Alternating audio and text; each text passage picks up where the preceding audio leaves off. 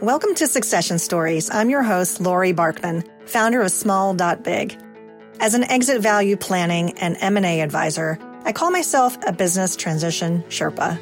My mission is guiding entrepreneurs on ways to build value in your business and then benefit by letting it go. On this show, we spotlight the theme of transitions, not only to reward you for your hard work, but also to ensure that you look back on your succession without regret. Catch all the episodes and subscribe wherever you listen to podcasts. And be sure to visit successionstories.com to sign up for our newsletter. Here's to your success. As a lifelong entrepreneur, Steve Peplin has started and operated numerous companies, all in the specialty building trades or building products industries. Over the past 35 years, his manufacturing company, Talon Products, has grown to become a $50 million business with an impressive 18% growth rate. Steve credits their success to the company truly embracing their core values and to differentiation, pursuing innovations in high-growth market segments. I loved our conversation about what gets measured gets improved and was really impressed by his understanding of what drives enterprise value, a common theme on this show. We also discussed succession planning. Perhaps you'll relate to his contemplation of what's next. Steve Peplin, welcome to Succession Stories. I'm super excited to have you on today. I invited you onto the show because you are an entrepreneur and an adventurer. They kind of go hand in hand.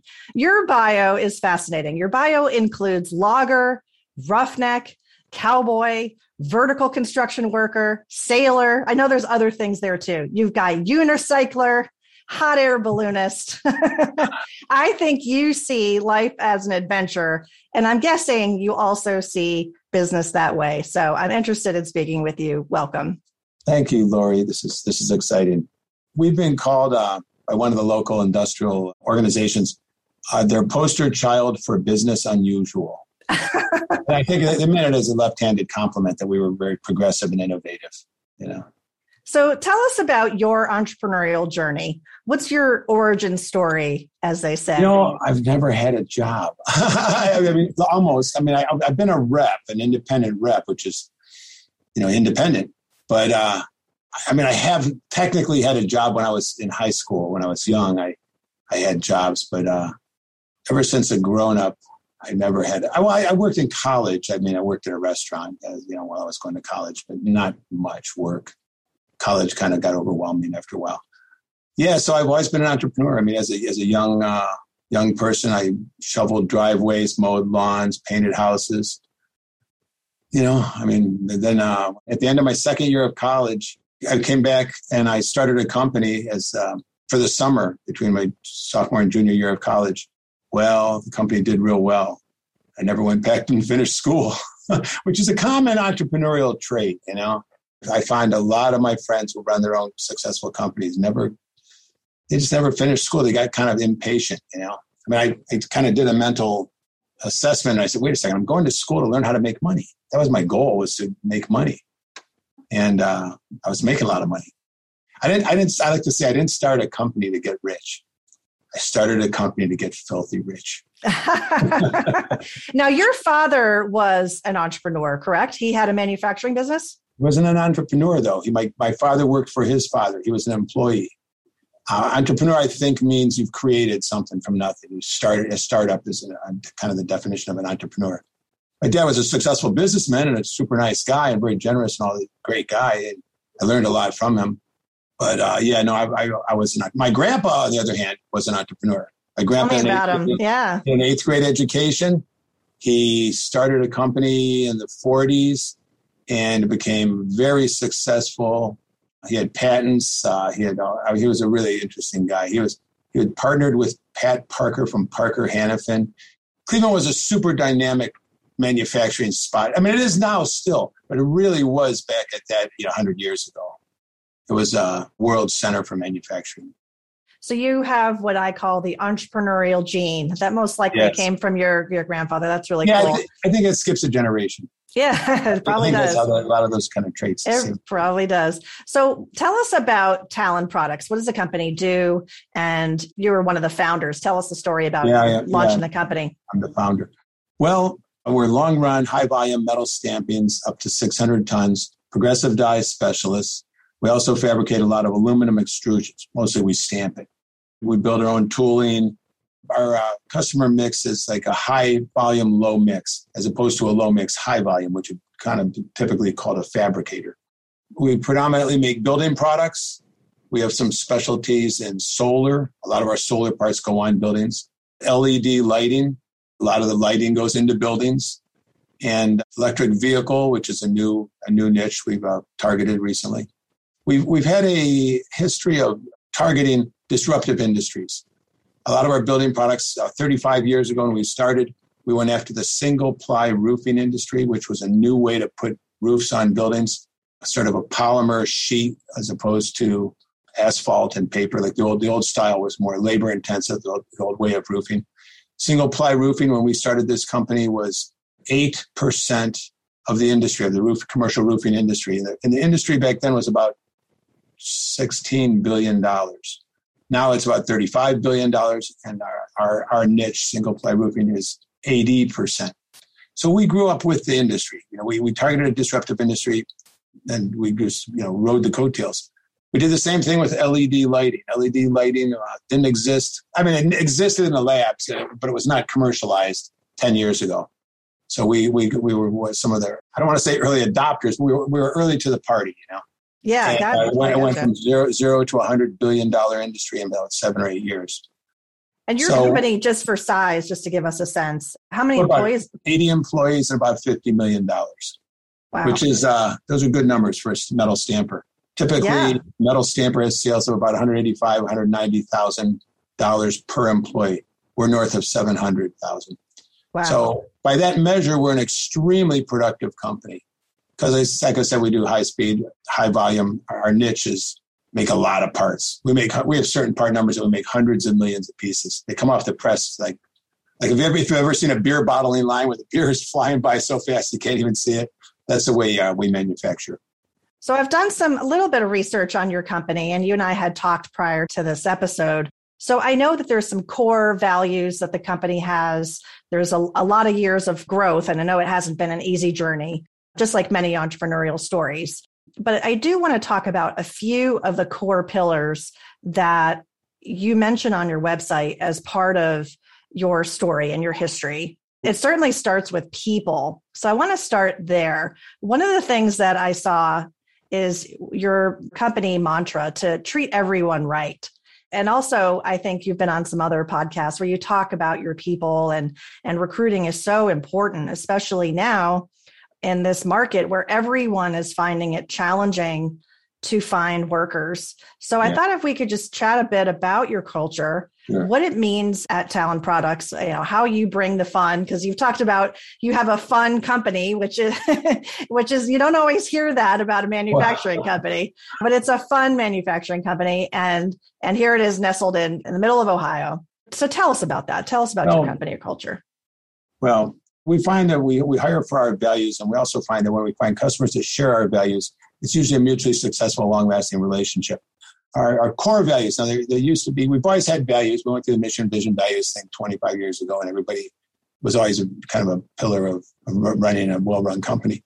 But back then, values were not really lived. People made them, they went through the exercise, they put the values on the wall, they gave out wallet cards. But I don't think people really bought into the whole concept. It was something the consultants said you had to do to be a well-run company, so people did it. Recently, I don't know, it's probably 5 or 10 years ago, we boiled it down to 4 core values. And it's a lot easier to remember 4 values than 13. And it's also, when we looked at the 13 values, a lot of them were redundant and they were kind of understood. You don't have to put profitability as a value. If you're not profitable, you don't exist. The company will cease to exist. So that was kind of an understood. But we started with safety because in a metal stamping plant, we have big presses, 30,000-pound coils of steel. Accidents can be catastrophic. So you really have to put safety above everything, above productivity and above profitability. To be a good company, to be a good person, to sleep at night, you want to put safety number one. But then I look at the next three as really the values that are not negotiable, but these are the values that we chose. We feel like safety was understood as number one. But number two is really the one that I could almost call my number one value, and that's collaboration. Collaboration works a lot of ways. It doesn't just work with the customer. I mean, in the sales department, all they think about is the customer, collaborating with the customer and being a partner. We like to say we were partnering before partnering was cool. We started the company with that mantra, with that axiom. We wanted to have large customers that we were a very significant supplier to, that we were valued so much that they looked at us as part of the team. We were integral to their operation. So collaboration, and also collaboration goes to the supplier, because we're the customer in that relationship. So we wanted to be our suppliers to be the kind of supplier that works together with us as a team member. So the employees and the customers and talent, I think of that as like three legs of the stool of business. Tenacity is the third one. Tenacity kind of speaks for itself. That means we get it done. I mean, if we if we fell into a really hard opportunity that was really difficult, and instead of just quitting, you just keep trying, just keep plugging away, just get it done. We had a very difficult job once many years ago, and we just kept working on it. But the customer even came up to us and said, "Don't you guys ever quit? I mean, aren't you going to eventually just say we can't? This is not formable. We can't make the metal do what we're trying to do." I said, "No, I think we're going to get it." We did. Eventually, we got it. So tenacity is a good trait to have in your workers. And also it works like when you're trying to go after a really big plum customer. Having tenacity can get you over the finish line. The last one is interesting. It's respect. Respect means different things to different people. So when we lay out our values, we have the behaviors that support those values also spelled out. Respect means something different to a young urban guy than it does to an older guy, like say he lives in the country. They're just different cultures. So what it basically means is don't be a jerk. It's kind of like the golden rule: treat others like you want to be treated. And we have other ways to say that, but that's other ways that are more crass, But that's it. Just treat people with respect, and expect respect from your others. Thank you for sharing those. How did your core values help the company throughout the pandemic? Well, the safety was interesting. This is clearly an aspect of safety. Our team really rose to the occasion. I personally don't take credit for this. I take credit for being the leader of the company, but they took the ball and ran with it. We had meetings every couple of days. Matter of fact, in the beginning, it was probably every day. We were constantly meeting. So if you recall them, the environment was so dynamic and changing so quickly, and the recommendations and the guidelines and the laws, where everything was changing so quickly. And so we took a belt and suspenders approach. Matter of fact, I say sometimes we took a belt and suspenders and another belt. We were kind of, because it's part of our safety culture. So, and it still is. We still talk about it. I just came from a leadership meeting where COVID is still an item on our agenda. But it paid off. We never had an outbreak. We had colleagues that got sick. We had even had somebody that passed away. But we never had an outbreak where, when we did the contact tracing, there was a department that got sick, and everybody that, we did the distancing and put up partitions, and cleanliness, we were cleaning up all the surfaces and just everything. I don't remember all the protocols we did, but it was very comprehensive. If there was a suggestion, we did it, and it worked. It worked. Were you deemed an essential business? Yes, we were essential right from the very beginning. Okay. We make a lot of parts for the solar industry. Okay. Which was another one that was a disruptive one that we got into a long time ago when it was the Wild West. We called it the solar coaster because it was just the wild days back then. We grew up with the industry, and we're in all three facets of it: the residential, commercial, and utility scale. And what was I saying about solar? No, that's okay. It's part of innovation. We're actually going to jump to that in a little bit. Let's come back to talent for a second. Question for you about where we are now with this labor market. It's a pretty tight labor market. How challenging is it to find workers now compared to pre-pandemic? It's challenging. I like to say, I don't say we're a fun company. I like to say we're a cool company because fun has a different connotation. I wish we were more fun. It is fun. It's fun to succeed, and nothing succeeds like success. So everybody wants to be with a winner. So we do a pretty good job of recruiting. Matter of fact, I'm the CEO, so I'm not real active in the granular running of the company. I'm kind of the visionary and the overseer and the chief strategist and that kind of stuff. But recently I got on a task force for recruiting and retention, because these are so important, and especially now with the current labor climate.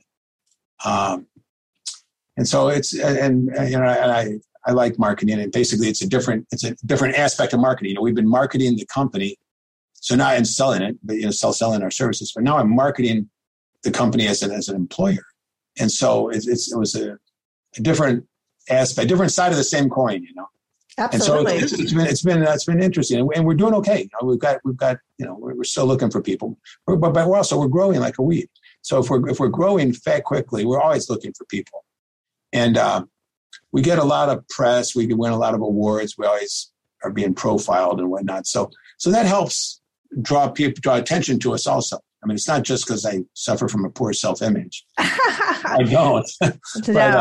But that does all help, because it does help raise the profile of the company. But I'm curious about this committee. Have you come up with any specific strategies that you're trying out that are new? We're leaning into social media more. Mm-hmm. I mean, that's everything. That's where everything comes from now. I mean, there's no print media anymore. Yeah. And then we're trying to do some unique things. Like we're talking about barbershops, in certain urban culture, barbershop is a nexus where everybody goes and they chat all day. It's a nice place to get the word out that, hey, by the way, we're looking for people, and we're a good place to work. We offer a lot of career opportunity. We offer a lot of growth opportunity. The guy who runs our factory started as an entry-level guy 20 years ago. He's like one of the top guys in the company now. We talk, we do outreach. We do community outreach to like Hispanic centers and whatnot. We have a re-entry program working with ex-cons. They have other names for them. I can't recall it right now, but working with nonviolent offenders, and we have had some really good success with that. Yeah, we try everything, and we're one of the things we're doing is trying to invent and come up with new other non-traditional methods of getting our name out there and getting just telling our story. Yeah, it's important to try different things, just like in marketing, you got to test and learn. Yeah, what we said is if we don't try different things, if we do the same thing we've always done, we're going to get the same result we've always gotten. Absolutely. Absolutely. So let's jump back to innovation. You talked about that as a core pillar and the industries that you target. You target disruptive industries, which is a really interesting strategy. I had another guest on the show. Her name is Karen Norheim. She's the president of American Crane. And what they talked about in terms of innovation is they set up a technology group to kind of have an R&D aspect to what they do. And so when you think about innovation, and one of the things on your website I noticed is you said, look beyond yourself to embrace new technologies, which is why I mentioned this other manufacturing company that says, yeah, we're going to do the same thing. How does Talon Products do that? Maybe some examples could you share? 35 years ago, the way that the material was fed into a punch press was like with a couple of different mechanical systems, like air feeds and geared feeds. And there was this new thing called a servo feed, which was really technologically advanced at that time. 35 years ago, they didn't exist. We were one of the earliest adopters. Matter of fact, our servo had a 3-digit serial number on it, meaning they'd made less than 1,000 of them. Yeah. And it was that nowadays they dominate the industry. That's standard. I mean, everything is servo feed. Just kind of like the digital revolution. What a servo does, it digitizes the movement, and so you can use a computer to control mechanical movement in your press. And now there's presses that are servo presses now, not just accessories to feed the stock. But that was an example of a long time ago. Another example was there was a kind of part we were making, and my partner at the time was a really innovative guy, and he goes, "Look, I figured out a way to make 2 at once. So this is the kind of part that you would typically make 1 at a time." He said, I figured out a way. I think we can make 2 at once. So I just, being naive and not a manufacturer at the time, I said, "That's good. Why don't we make 3?" And he goes, "You know what? Maybe we could. I never thought of it." And it sounds like a stupid, silly way to example, but it's true. And we But it was trickier. Doing 3 was a lot trickier than making 3 at a time was a lot trickier than making 2 at a time. And now it just seems natural, you know. I mean, when we a lot of our processes lend themselves to multiple parts being made at one time. We have a lot of presses that make 4 parts per hit. Every time the press goes up and down, it makes 4 parts. So there's process innovation. There's innovation in the customers that you serve, which means you probably need to do kind of this market scanning, right? And understanding what their needs are, what problems they're trying to solve, which is complex. It's not an easy thing to do. How do you get to know these different industries? Because they're changing so fast. Yeah, well, we keep our eye out for innovative, disruptive industries. Yeah, single ply was a good example. It was one that just grew from almost nothing 10 or 20 years ago to like a huge industry now. We looked at the wind power industry, you know, renewable. We do a lot with renewables. I mean, the LED they're super energy efficient. We just try to be cutting edge. Try to be keep your eyes and ears open. A lot of what we also offer is design for manufacturability assistance. It might be a mundane existing part, but we look at a way to make it faster, cheaper, less costly, make it stronger.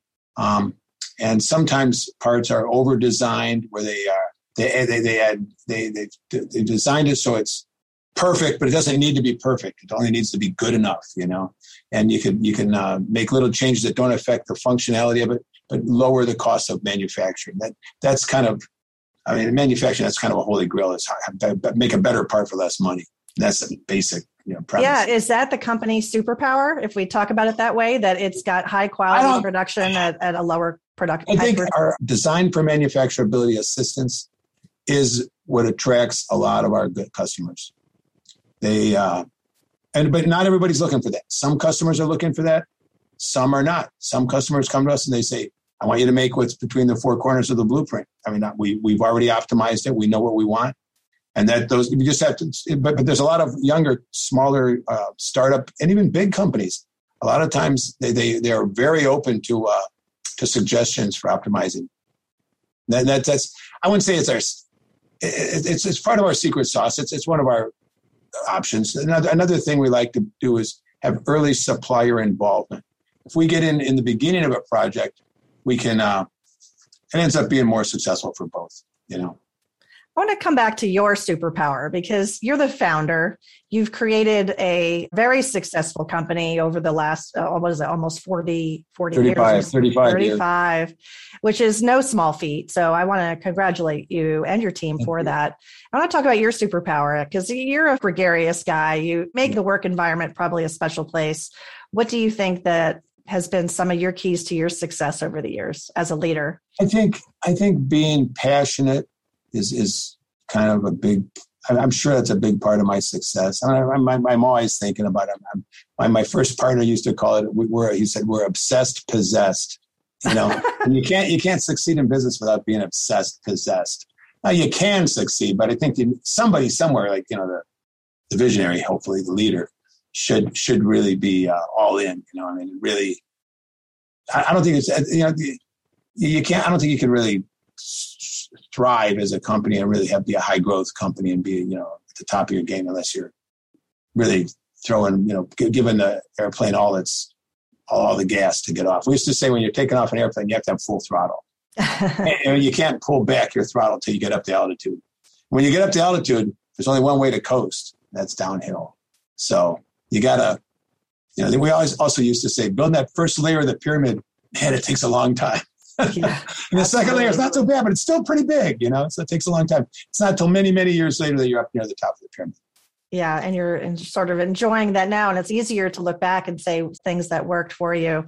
Yeah. One of the things that I'm guessing has worked for you has been your attention to the numbers. Even just as we've been talking in prep for this show, you know, I could tell that you are someone who studies the market. You understand your industry very well. You understand where you compare to your peers. And you measure things, right? As a company, it's important, especially when you're measuring things like safety and quality. So I want to talk to you about that, what we call KPIs or, you know, key performance indicators. Another thing I saw on your website, it says, if it doesn't add value for the company, don't do it. So I want to ask you about this. What measures do you track for the business and that you think have really been part of your success over these years? I mean, there's so many. It's funny. We probably have. I mean, just in the sales and marketing department, we have 25 things we measure every week. So I mean, there's so many metrics. But when manufacturing, there's kind of a mantra that says, "What gets measured gets improved." I mean, it's not just manufacturing; it's in business. But so yeah, I also have a saying about that. I said we have a lot of data, but discerning knowledge from the data is hard. I mean, tracking all this data is only the first step. You have to understand what it means and convert the data into knowledge. That's where it gets tricky. On-time delivery, quality, safety, turnover. These are the kind of metrics that are kind of basic to manufacturing. All of which we excel at. We're in the top. We benchmark against the industry, through our manufacturing association. So we see the numbers, and we're rock stars. I mean, we really do have a high performing company. What about enterprise value? Have you measured what the company is worth, gotten official valuations, or, kind of looked at it? And I think you and I sort of met in this M&A, mergers and acquisitions event that was online, and I had reached out to you afterwards. And so I know you spend time in those circles. Tell me about that. I look at that as kind of the ultimate scorecard. So I am always aware of our market value of the company, of the enterprise value of the company, because that's the ultimate scorecard. I mean, I'm not selling the company right now, but we want the company to be profitable, which is, of course, one of the main metrics. I mean, people buy companies for future cash flow. That's basically the concept. You're buying the cash flow of the company. But it's not just cash flow that makes a company valuable. It's culture. There's a lot of intangibles. It's the market served. There's so many other intangibles that go into it, other components. Is the owner necessary? Does the owner have to be there? Is he intrinsic to the success of the company, or does the company run itself? And a new owner could come in and step right in, and maybe even, and also what's left? What's the next big thing that the new guy can do? There's so many aspects of it. But I think that's kind of like the ultimate KPI is your network, is your enterprise value. Yeah, I mean, for you and there's one other owner. Is that correct? Yes. Your business partner. And so, by far, it's probably the largest asset you both have. It is. Yes. It is. And here's a good thing about growing older. When I was young, it was 90% of my net worth, But as I get older, it becomes less because, we're profitable. We make money every year. And I invest that. I diversify my investments. I have a diversified portfolio, right? And so it's funny. My financial advisor, we talk about that, like how much of your net worth is still in talent. That's important for diversification. Yeah, a lot of business owners, this is sort of where they start, which is the financial planning side and understanding what is it that they need for the future when they retire, what that lifestyle they want to have. Do they want to travel? Do they want to buy another company or start another business? And then that sense of, well, where is the company today? What's it worth? And then is there a gap? And all those factors that you just talked about, which are the things that help determine, well, what is the value? How does it compare against your peers? And ultimately, value is in the eye of the acquirer, right? It's in the eye of the other buyer.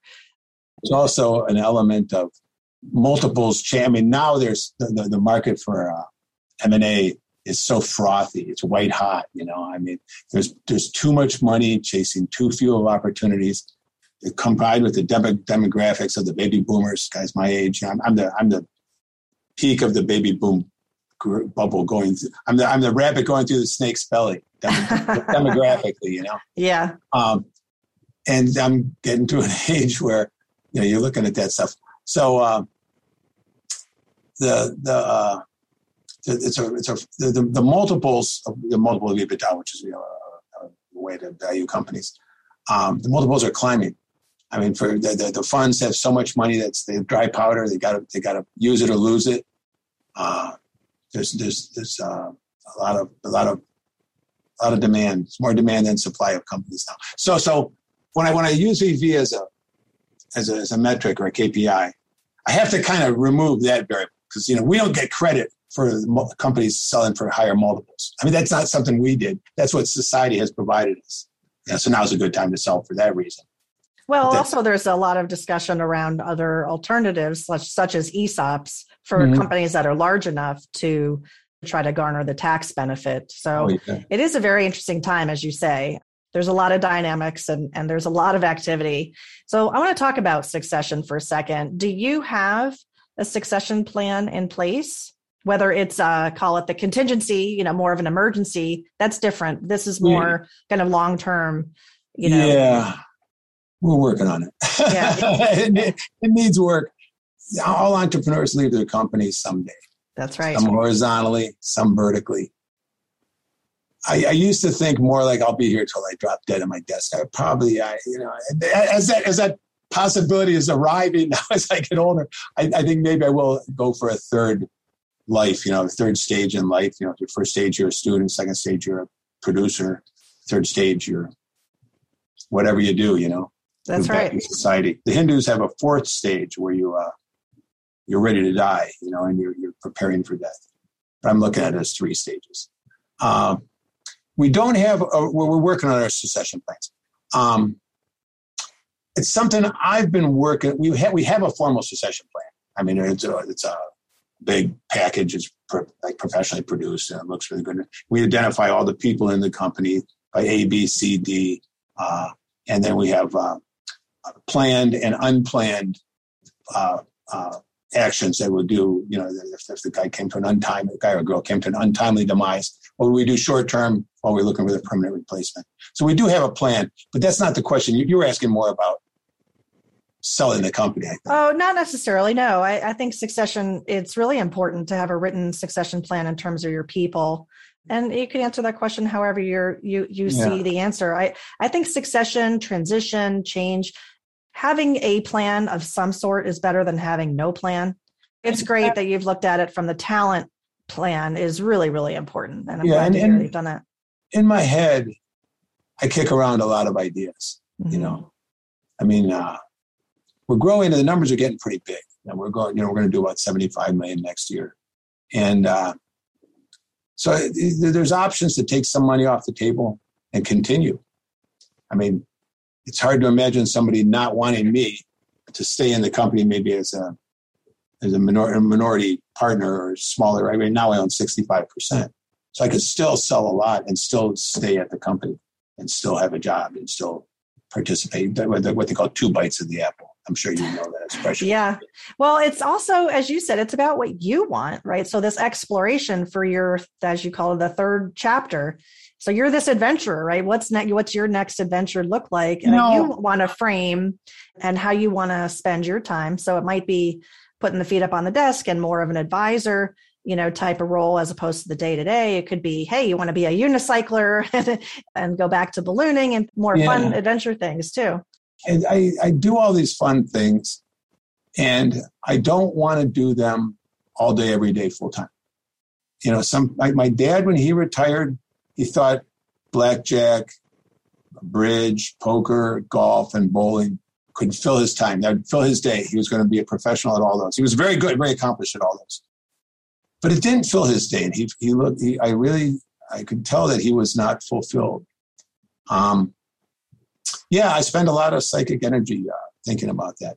I'm not a workaholic, even though I'm passionate, driven, and obsessed, possessed about the company. I'm not a workaholic. I'm able to, I've got a great team. The team does all the work, I kind of oversee some of it, and a lot of it, I don't even have to oversee it. I don't have a good answer for that other than I like my job. Yeah. I really do like my job. It's not, some people can't wait to retire because they hate their work. It's digging a ditch. It's like, they just want to get out of the coal mine and go sit on the beach. I get to the beach plenty, so I don't have a good answer about, when it's time. Yeah, no, that's okay. I think a lot of people don't.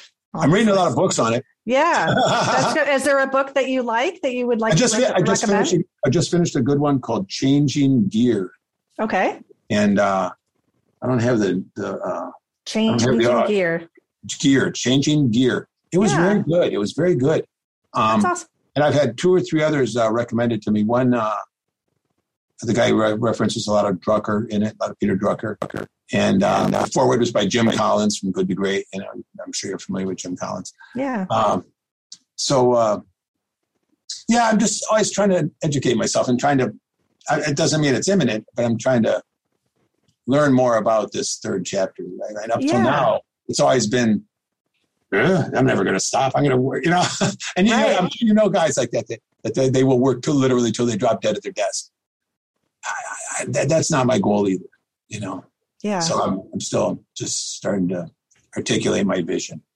Maybe when you are in your 3rd chapter, we'll have you come back on the show and we'll we'll reflect on those changes and that path that you ended up taking. I realize now it's too early for that, but that's okay. Yeah.